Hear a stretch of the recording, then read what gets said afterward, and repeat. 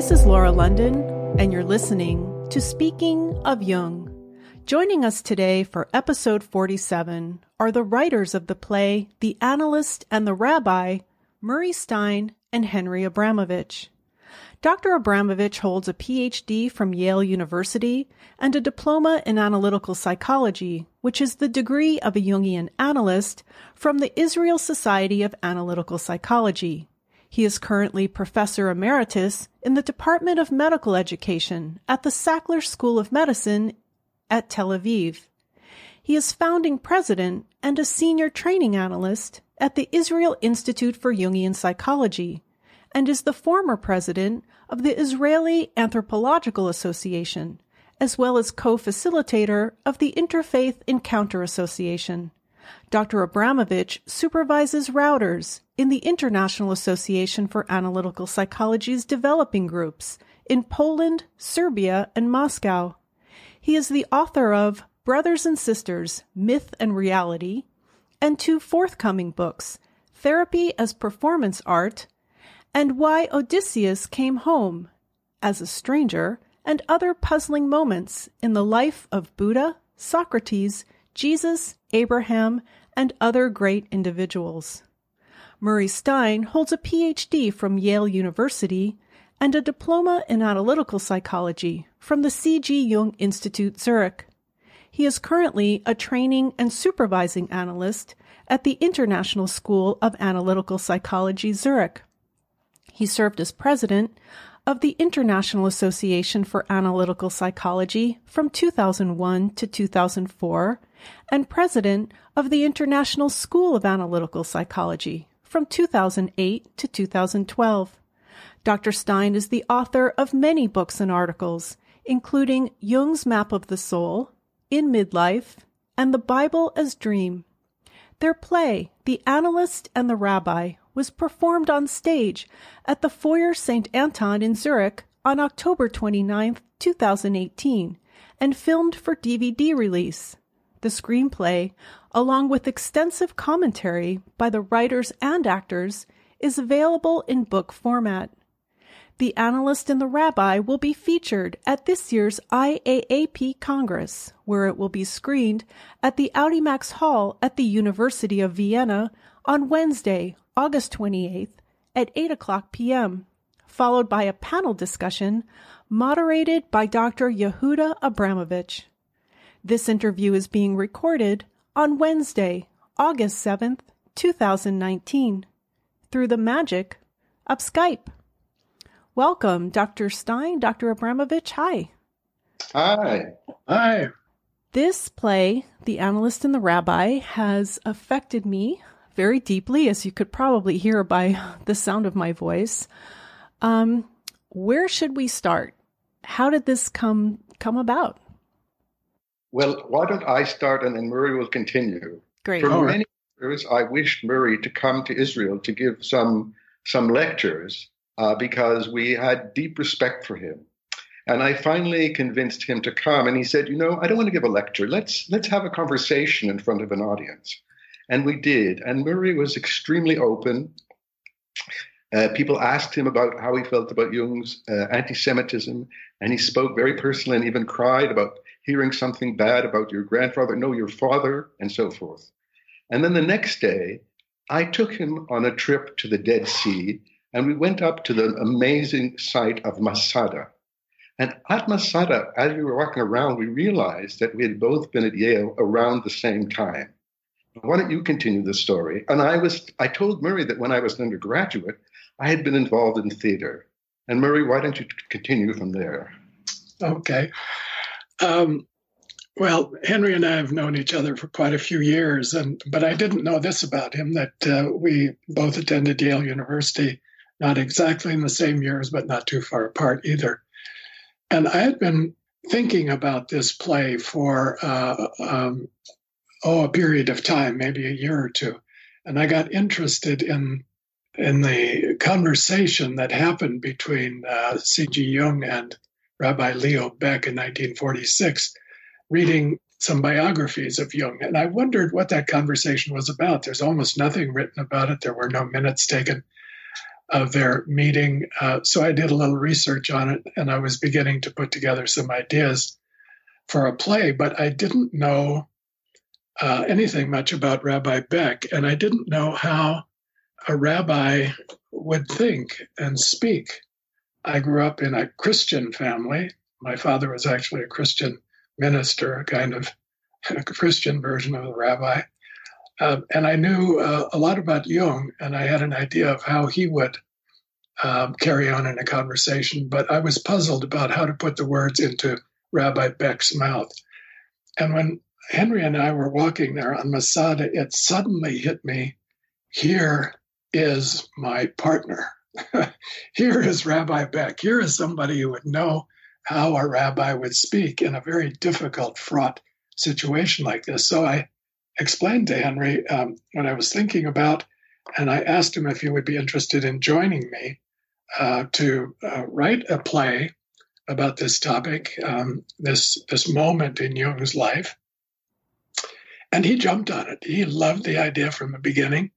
And so it just took off, and we worked together very harmoniously and productively, back and forth for, I don't know, how long was it, Henry? A couple of years and maybe 100 revisions by the time we finished with the play. And in a sense, Henry is Rabbi Beck's voice and I'm Jung's voice, but it wasn't all that clear either, because we challenged each other all along the way. Would Jung have really said this? Would Beck have said that? And so it's really a composite of our combined imaginations. We're sort of like Rodgers and Hammerstein, I guess, coming together, two people with different abilities and talents. And Henry has a theater experience. I have no theater experience, although I majored in English literature at Yale. But I never was involved in theater, but I love theater. I love to go to theater.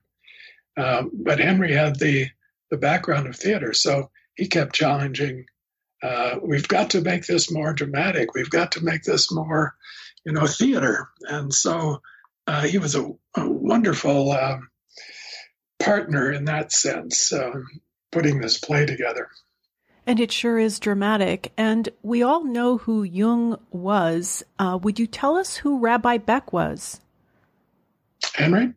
Yes, Rabbi Beck was the leader of German Jewry in the 1920s and 1930s and led the spiritual resistance against the Germans and the Nazis. Very unusually, he was a Reform rabbi, but was a leader of all aspects of German Jewry, from the ultra-Orthodox to the secular Jews. He was a very upright and ethical man.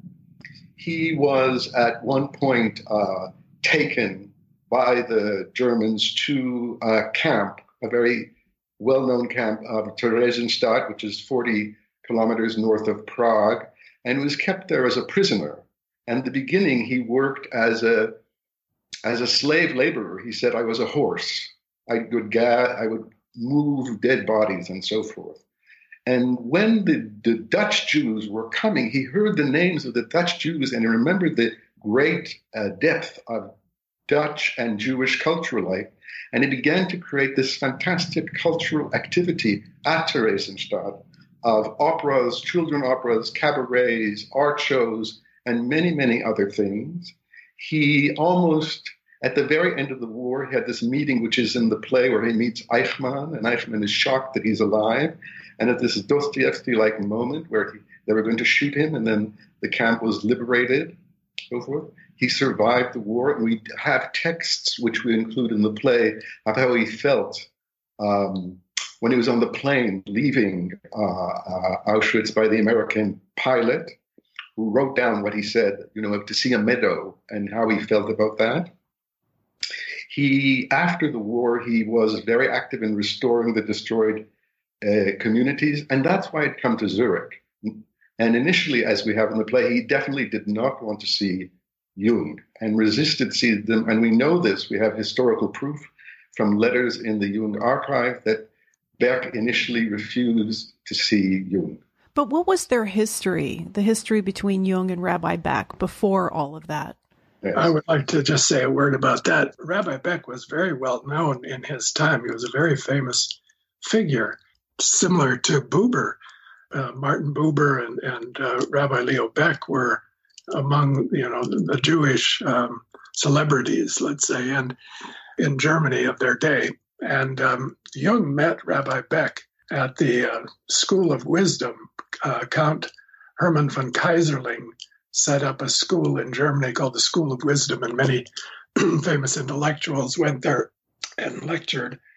And that's where Jung met quite a number of people and struck up relationships with them. And Rabbi Beck was there in the audience when Jung gave a lecture. I think it was in 1928 or 1930. After that lecture, Jung had to rush off. He didn't have time to stay around and talk to people. So Rabbi Beck wrote a letter to Jung, a letter of appreciation, saying how valuable he found Jung's writings for his work as a pastor, as a rabbi counseling his flock, and so on. A letter of very warm appreciation, to which Jung never responded. But that letter is in the archives, and that's one of the few documents that we have that tells us anything at all about their relationship. They were also connected to each other somewhat indirectly through a woman named Olga Frebe-Kapitein, who was the founder of the Eranos conferences. And she had contacted Jung in 1932 to involve him in her vision of setting up these conferences, a dialogue between East and West, the religious traditions of all the peoples of the world, basically. And she was also made acquaintance or made a friendship with Rabbi Beck. And so Leo Beck was connected to Jung indirectly. And after the war, in 1947, both Jung and Beck were at Eranos. This is after their meeting in Zurich that we dramatize in the play. They were both at the Eranos lecture in 1947. Both gave lectures there, and there's a picture of them sitting together at the round table at Eranos that's we've used on the cover of the book. Yes. So obviously they were in a good position to have a conversation and a dialogue at that point. Right. So that's more or less their history. And after that meeting, there were some exchanges between them through Olga Kapitein, but I don't think they ever met again after that Eranos meeting. And Jung died in 1961. Beck died when Henry, in the early 60s sometime. Yeah, 65, I think he died. Yeah, they were just about the same age, almost exactly the same. And it was like, yeah. But there was one other connection between them. Count Keyserling, who had founded the School of Wisdom, edited a very fascinating book of marriage. That's right, yeah. In which many interesting people contribute chapters, including Jung and Beck. And it's very telling to see their very different views of what marriage is like. There's one phrase that of Beck's that I like. He fell in love with his wife, and he was this kind of one-woman man. But he wrote, "Love begins in poetry, but is lived out in prose." Marriage begins in poetry and is lived out in prose. Wasn't that it? Yeah, that's a great line. Jung's contribution to that book, I think it was in the early 20s, wasn't it, 23 or 24? Jung's contribution made the famous distinction between the container and the contained. Oh, right. And Jung said that one marriage partner is the container and the other is the contained. Contained, the more complex personality is the container, the less complex is the contained. And it's been criticized somewhat for that, but that concept of container and contained was picked up by Bion later and used quite a lot in Bion's psychoanalytic writings. And it's not a bad concept. It's just one can't use it too mechanically, but I think most couples have that experience. At least in some areas, one is the container and the other contained. In other areas, it might be the other way around. But it's another point of contact between Beck and Jung. They both were very interested in marriage and relationships, had quite different experience of them. Beck being, as Henry said, a one-woman man, Jung not so much, maybe, according to stories anyway. So they knew each other, they respected each other's work, and then the war happened, right? No, I think it was long before the war. Jung wrote a few things in certainly 1933, 34, which, how can I put it, could easily be interpreted as anti-Semitic, even supporting a Nazi worldview. And I think at that point, Jung, who had been followed very much by Beck and his congregation, was very put off by this and distanced himself from Jung. As did many of Jung's Jewish followers. I mean, that notorious article that Henry is speaking about was published in 1934 when Jung was the president of the International Medical Psychotherapy Association, and put his close Jewish followers in a very awkward position. And there are letters between Jung and Erich Neumann, for instance, and Jung and James Kirsch, his closest, among his closest Jewish disciples, if you want to call them that, his students. Very challenging what he said, because the tone of that article, which can be interpreted in several ways, played into the anti-Semitic, very strong anti-Semitic atmosphere that was gathering force after Hitler took power in 1933, and Jewish doctors could no longer belong to medical associations. Jewish professionals were thrown out of their professional societies. In Jung's favor, he did make an arrangement with the International Psychotherapy Association to allow for individual members to be a part of it, so that the German Jewish analysts could remain members despite the fact that they could not belong to the German association that was a part of that society. It was a complex moment, but it really, that was one of the, and we put that in the play very strongly, one of the moments that, and statements that Jung is most heavily criticized for, when he says it speaks about Jewish psychology, and he says the Jew has to live in a host country, hasn't created a culture of his own. And it's sort of, he doesn't use the word parasite, but it plays into that kind of formulation of the Jew as other, similar to what we're experiencing in our time with others coming into people from other cultures and religions coming into Europe and the United States, and the migrant issue and the religion issue that's such a hot topic today. That was the issue in Germany in the 1930s with the German nationalists and Nazis calling out the Jews as others, not of our people, a different race, all this nonsense, mostly out of envy because the Jews were very successful in there. Yes, and I just would like to jump in. If anybody would like to read this, the article is called The State of Psychotherapy Today. It is in volume 10 of Jung's collected works, which is titled Civilization in Transition, and there will be links to all of those on the website. Very good. It is important to say that it's unclear why Jung became so fascinated by this, whether it was, as Beck suggests in the play, he was an opportunist, or whether he generally was taken over by a kind of collective complex. And nobody, I think, thinks that Jung was personally anti-Semitic. He continued to have Jewish friends throughout his life. He had warm relationships. As we talk about the play, he had these these visions, the Kabbalistic visions in chapter 10 of Memories, Dreams, and Reflections. He was drawn to Jewish things. Many of his most important patients, like Sabina Spielrein, yes, Jewish. So he was unconsciously drawn to this, but he had a kind of blindness at this time and didn't see the implications of what he was arguing.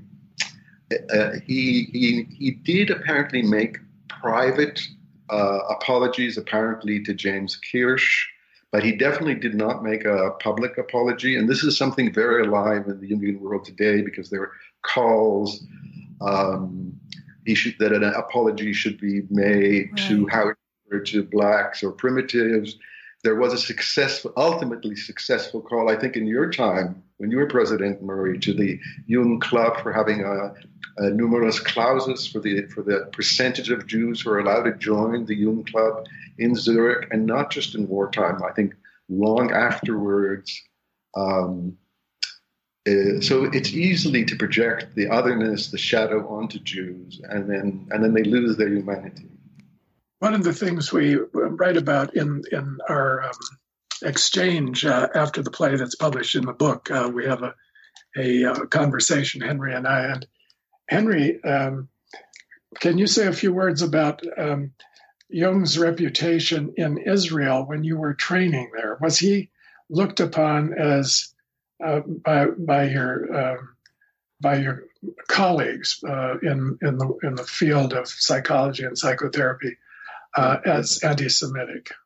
Well, I think there were two aspects. The people who were those who trained me were very much disciples, even the harem of Erich Neumann. And they saw themselves very much as disciples of Neumann, and much less so of Jung. But in Israel, and also like in Yale and other places, even though Jung gave the famous Terry lectures at Yale, which are landmarks in the field of psychology, I would meet many people who would say, how can you be Jewish and a Jungian analyst? Right. And I think this was a difference in the way we approached the play, which is this was an issue that I had been grappling and struggling with since the beginning of my training. And I think one of the reasons that convinced me to train in the end was that on the eve of deciding to train, I think my interviews, I had a dream where I came up and I knocked at a door, and the door opened and Jung invited me into his house. And so I felt I was being accepted. I was in a way that I hadn't. That is, being Jewish, one was Freudian. That was the home for the Jewish psychology. That was Gemütlichkeit. That was, regular. So there is, and one still hears, inaccurate statements. Jung was a Nazi. It's true that he was giving lectures in Berlin even as late as 1938. But he never was a Nazi. He certainly was pro-British during the war, and even he was in the American Secret Service. How did that rumor start that Jung was a Nazi? Well, we mentioned this article from 1934. That was the beginning of it. I don't think before that, maybe Freud made some comments about, the Freudian circle. The people around Freud in Vienna, I think, were all Jews. And when Jung entered that in 1907, he went and visited Freud. I think he was the only non-Jewish member of the group at that time. And Freud saw him as a way to expand the influence of psychoanalysis outside of, the Jewish community. And so Jung was like his knight, carrying the message of psychoanalysis into the larger world of German psychiatry, because Jung was very well connected to that world, to the world of psychiatry through his association with Bleuler in Zurich at the Berkowitz Clinic. But when they broke, and during the time that they were together, there's a letter that Freud wrote to Karl Abraham about Jung. And Freud says to Abraham, it's easier for you because we are of the same tribe. Can't remember the exact words he used, but we're both Jews. It's easier for you to accept the my ideas about the psyche and about psychoanalysis than it is for Jung. It's harder for Jung because he's a Christian. He has a Christian background. Mm-hmm. So do you think that it was Freud's camp who was behind this rumor that Jung was a Nazi? Well, I don't know. Jung had some enemies. There were people in the world who wanted to make Jung look bad and were afraid of Jung's influence and didn't like it. So maybe some of them, but some of his enemies were not Jews. I mean, they just didn't like Jung. Right. They thought his psychology was either nonsense or mystical or misleading.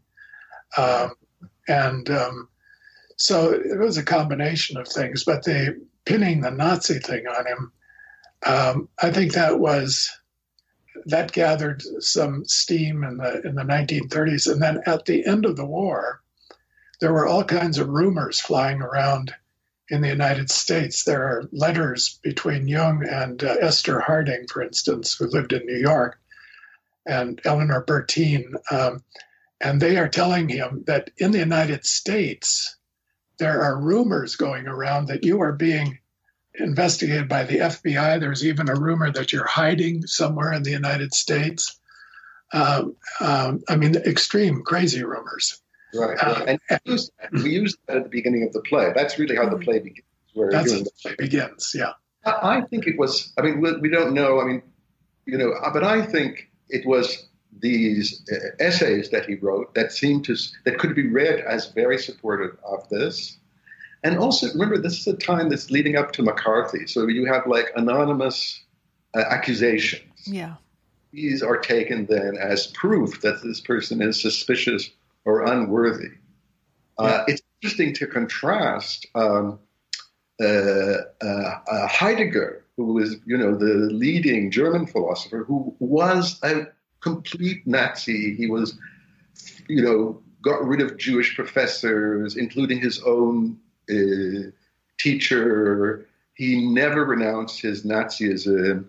He was the lover of Hannah Arendt, who wrote so nastily about Beck, called him the Jewish Führer, even though she was having this affair before and after, and trained him to pass the denazification exams. And somehow nobody says hardly any bad things about Heidegger. Heidegger at all the universities, and nobody says this. And the likelihood that his Nazism infiltrated his theory is much more likely that Jung's flirtation influenced his theory.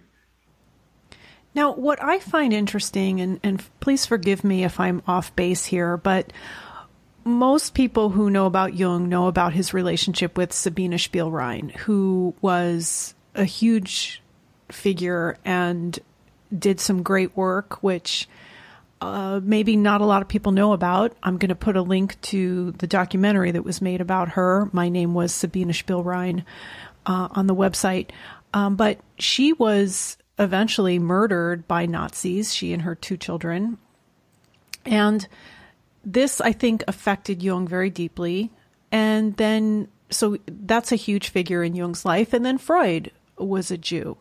So when I first discovered Jung and I learned about Sabina, of course, about Freud, I never thought of Jung as being anti-Semitic. I had heard the rumors, but always brushed them off. So I thought, how could that be? That's not possible. So what he wrote in 1934, could that be because of his, I don't know, those relationships, maybe some kind of hangover from them? Could be. Of course, we include that very importantly in the play, and also Sabina Spielrein. We put a dream into Jung's psyche, which there's documentary evidence for that, but that seemed, plausible at least, that he would have had such a reaction upon hearing of Sabina's being murdered by the stormtroopers in Rostov on Don. And So his relationship to Jews was long and complex. And when he said those words in 1934, he might have been unconsciously, and this is what we put in the play, everybody has a shadow. He might have been unconsciously getting back at Freud. Now, the thing is, when Jung talks about Jewish psychology in that article, he's really, in my opinion, talking about Freud and Freudian psychology, Freudian psychoanalysis. And he's saying that that Freud's psychology, Freudian psychoanalysis, is specifically Jewish and doesn't apply to Aryans necessarily in the same way. And he's making space for himself and for his psychology to take a bigger role in the German professional world. And that's why he was accused of being an opportunist, that he's pushing Freud aside. He's saying Freudian psychoanalysis is for Jews, but my analytical psychology is for the Aryans, because I'm a Germanic, belong to the Germanic people, and my psychology is more fitting for working with patients who are not Jewish. He doesn't say that in so many terms, but it's the subtext there. And so that's why he's been accused of being opportunistic, because Germany was the big prize, as we say in the play. Germany was seen as sort of the pinnacle of culture and sophisticated modern ideas, philosophical and psychological, and to have a strong foothold in German culture was a big deal. And Jung benefited in that sense from Freud's expulsion. They burned Freud's books publicly, and the Freudian psychoanalysts, most of whom were Jewish, could no longer practice as medical doctors and so on. And Jung got a privileged position. Well, I agree with you, Murray, but I would add another way of looking at this is one of Jung's great contributions is the concept of a complex, which he was really the first to talk about it, and then Freud and, all psychologists have taken this on. So I might have a mother complex and I want people to look after me and so forth. But more recently, we talk about cultural complexes. So cultural complex, similarly to personal complex, have a certain way to do this. And European society certainly has a anti-Semitic cultural complex, which is a tendency to see the Jews as the other, to see them as stigmatized, to see them as carrying a historical burden of guilt, that is, they killed Christ, which is something they can never atone for. Whatever they are, they're either too rich or dirty. In any case, they are, or they become, as the Nazis said, they become like a cancer on the body, on this, the idea. Therefore, we have to remove them. So I think Jung fell into that cultural complex, which was very available to him, because, as we say in the play, he didn't really he didn't really know Jews. He didn't have friends of Jews. He lived in a very environment where he wouldn't have interactions typically with Jews. It's very interesting to look at the opposite side of the European culture. Studies of during the Holocaust of people who became what we call righteous Gentiles, as people who saved Jews at the risk to their own life and families, who are recognized in Jerusalem at Yad Vashem. These are people who very often did have contact with Jews. They were their neighbors, they were their partners, they were friends, and therefore they were very, very much humanized. And what's amazing is that when you talk to these people who saved these Jews, I mean, it's a fantastic thing that they did. And you say, well, why did you do it? Your whole family could have been exterminated by the Nazis. And they say, I didn't do anything special. Anybody would have done this. It's so not true, but that's the way they see it. And that's what makes somebody into a kind of a saintly person. Yeah. Yeah, and you say that in the beginning that this is a play. Dr. Stein, you say this is a play about the shadow and facing up to it. And then Dr. Abramovich, you say a great man has a great shadow. And I love that because I think for me personally, I find the most important part of Jungian psychology is the work on the shadow. So I think that this play is a really great example of that. And another question that the play raises is, Rabbi Beck asks Jung, why did you not speak out even when you knew? So let's get into that now. We know what Jung said and did, but then why didn't he speak out about it after? Because Dr. Abramovich, you say that part of you is, or was this Dr. Beck, so angry at Jung, right? That Dr. Beck didn't want to speak, or Rabbi Beck didn't want to speak with him, but the other side knows that the right thing to do is to speak with him and confront him about it. But that's a very good point you made, Laura. That's why we have the woman in the play. Right, we have three right. characters in the play. We have Jung and we have Beck, and then we have a woman that floats between them. Mm-hmm. She's just called woman. And she's a figure that speaks for the other side. When Beck is saying, "I just don't want to see him. I don't want to meet with him," she's saying, "But you should. Give him a chance. Hear him out." That's the other side of Beck speaking. So the woman is speaking for that position. That Beck, in his, you could say, minority side, knows it's the right thing to do.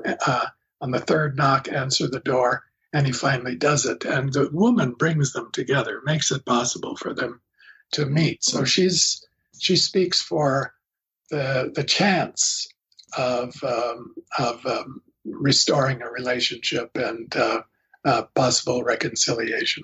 And I would like to clarify with both of you, for this character of woman, which in the credits, it's just woman in double quotes, and for all the women out there that are going to take issue with this, I'd like for both of you to clarify why she's not given a name and why she's just sort of, she's kind of like the Greek chorus, right? She's the inner presence, the inner voice of both of them. And she's actually played brilliantly by a Jungian analyst, Darian Pictet. Yes, I think Darian did a marvelous job playing that. Henry and I went back and forth about whether even to include her. We could have written the play without her. Mm-hmm.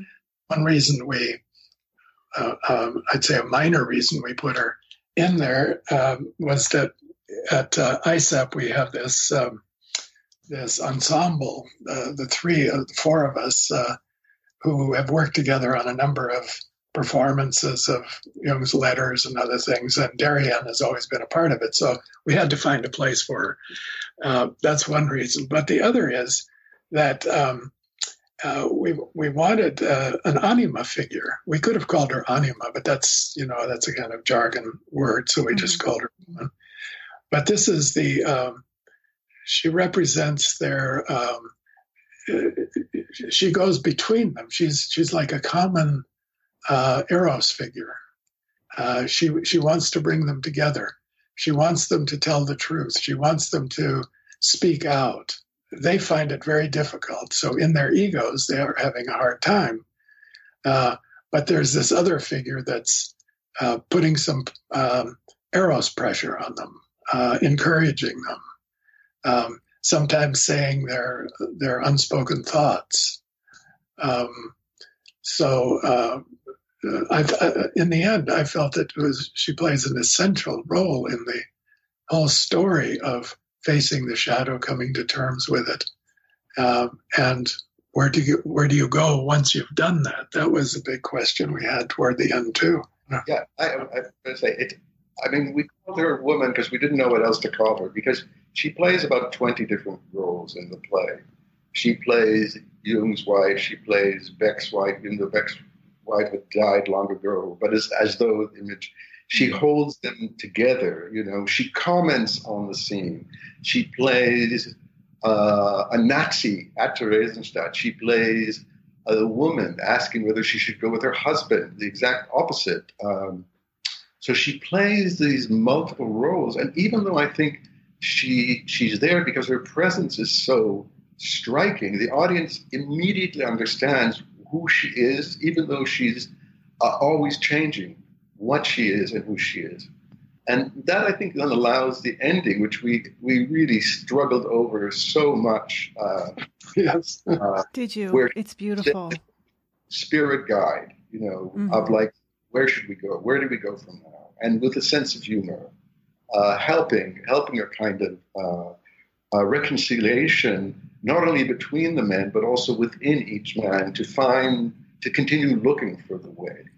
Yeah, so let's talk about that. So how did Jung change after this? And how did the two men come out of their meeting at this hotel in 1946? How did they come away from it different?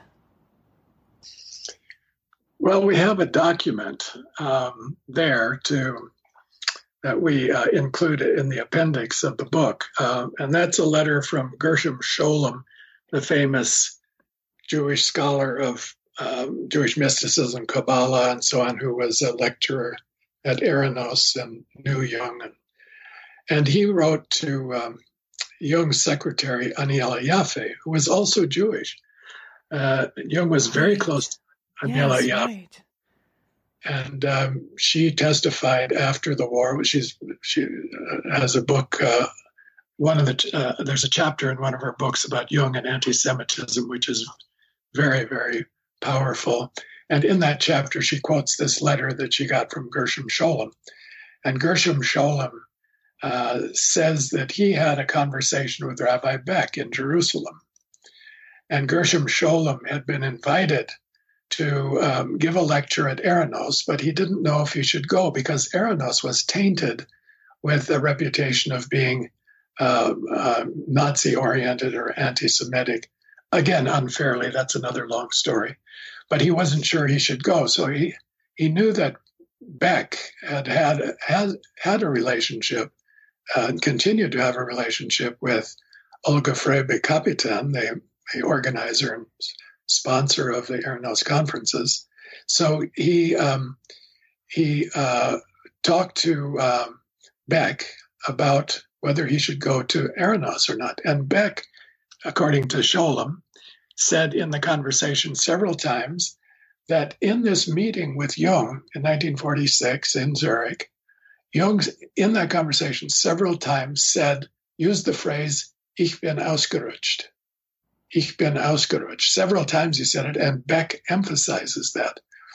And with that in mind and in hand, Scholem was convinced that it was okay to go and participate at the Eranos conferences, which he did very actively after that. Now, that phrase, "Ich bin ausgerutscht," has been debated. What does it mean? How convincing is that?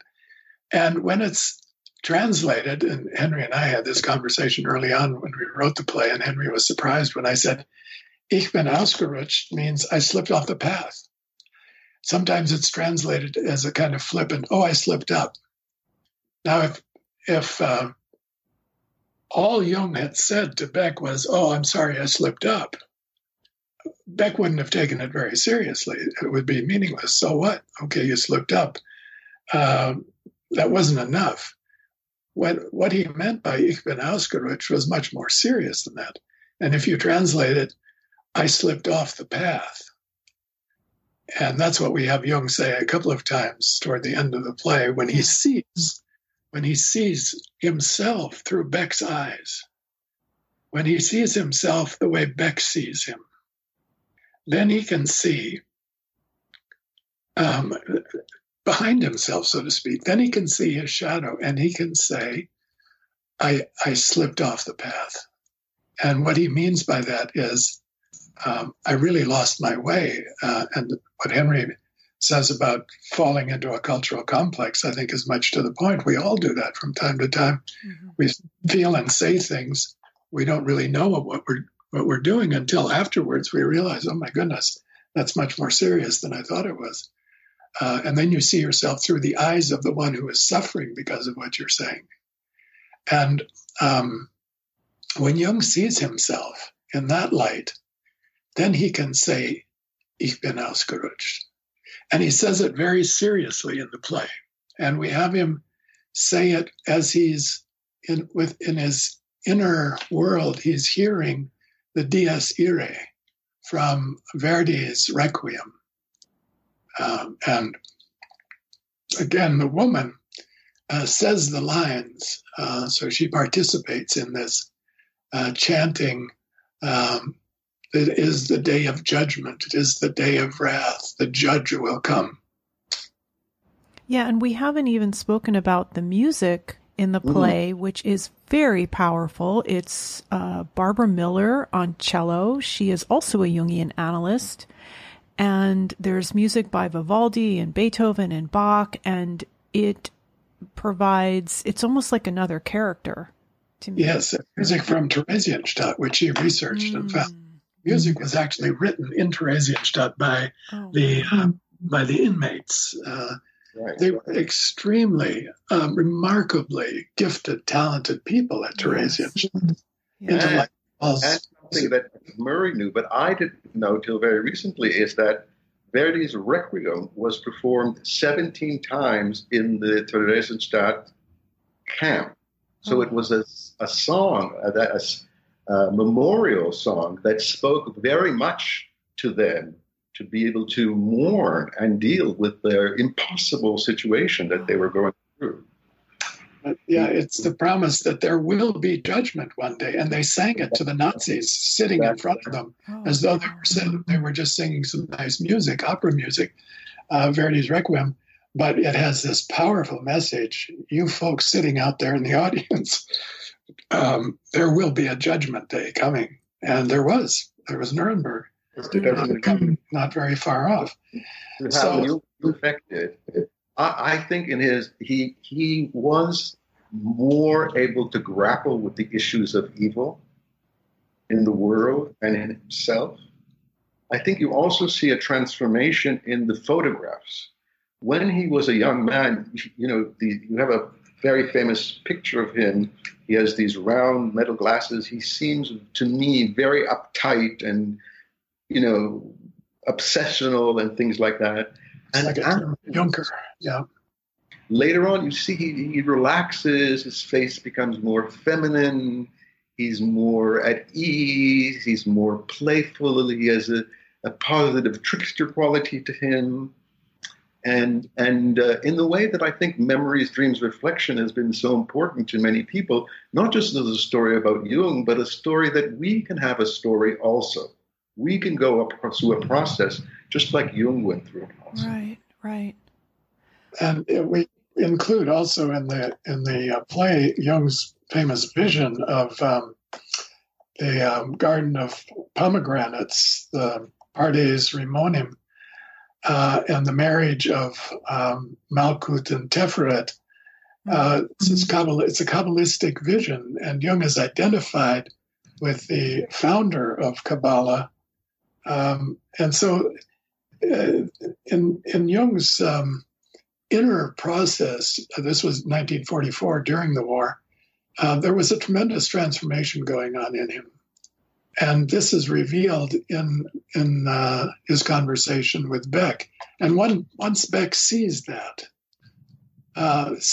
Jung has changed, that he's no longer, the famous, arrogant Jung that maybe wrote those earlier lines, that he has come to terms with his shadow and what he had put on the Jews. And not only that, had deeply connected to the Jewish soul, as we say in the play. He could, we don't say he forgives Jung. He doesn't, there's nothing about forgiveness in this. Henry taught me that about the Christian concept of forgiveness doesn't apply. But there was reconciliation and there was resolution to do something. And that's where we bring in tikkun olam. What do you do once you have seen the shadow? Of course, you make an apology and you make a confession and so on, but you have to do something. Mm-hmm. And that's tikkun olam, which means to repair the world. And again, I think Henry's input into the play taught me a lot about what that means, what tikkun olam means. I'd heard that phrase before and, took it rather lightly, but it's a very, very serious step in, that follows the recognition of the shadow. And without that step, it's kind of a shallow thing, just making an apology. Yeah, would you say a little bit about that, Dr. Abramovich?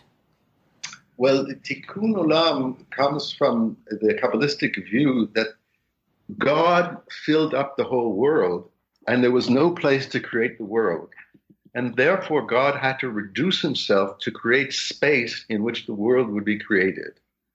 In the process of creation, through the different levels, certain parts of the light escaped and went into the fragments outside of creation, into the dark shards.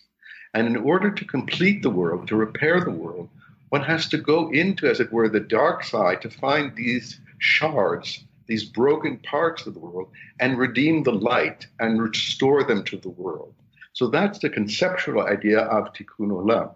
But it's not something very abstract.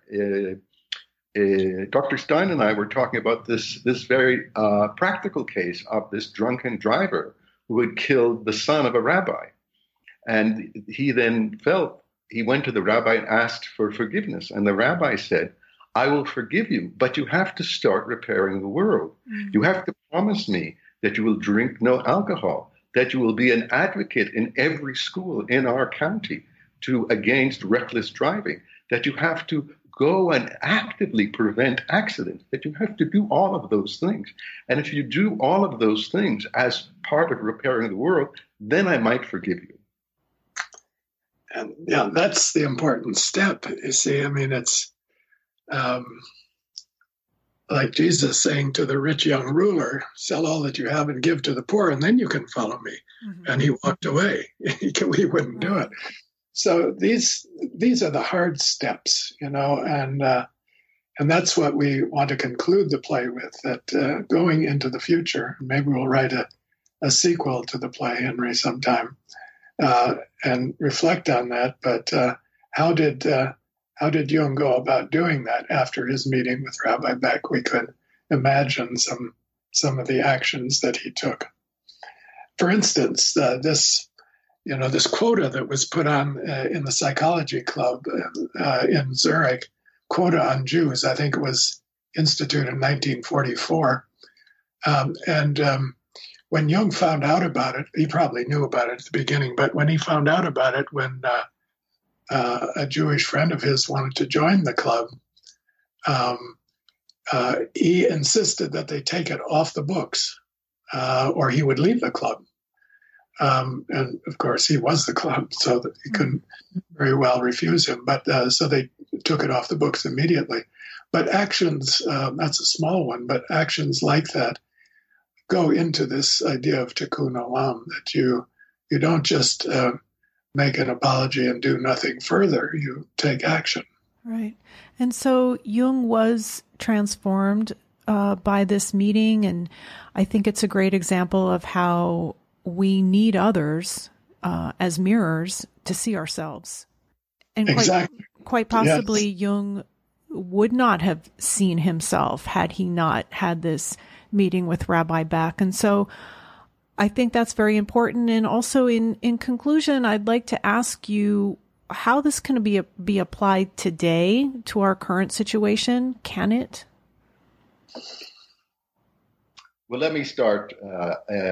I think if it could be applied today, it means that when you see an example of injustice or intolerance, you have to immediately or as soon as possible confront the person in a very soulful way, not a judgmental way, but try to get them to face up to the responsibility of what they're doing, rather than just to say, oh, what's the point, or so forth. Mm-hmm. You've had some terrible incidents in the States this past week, these shootings.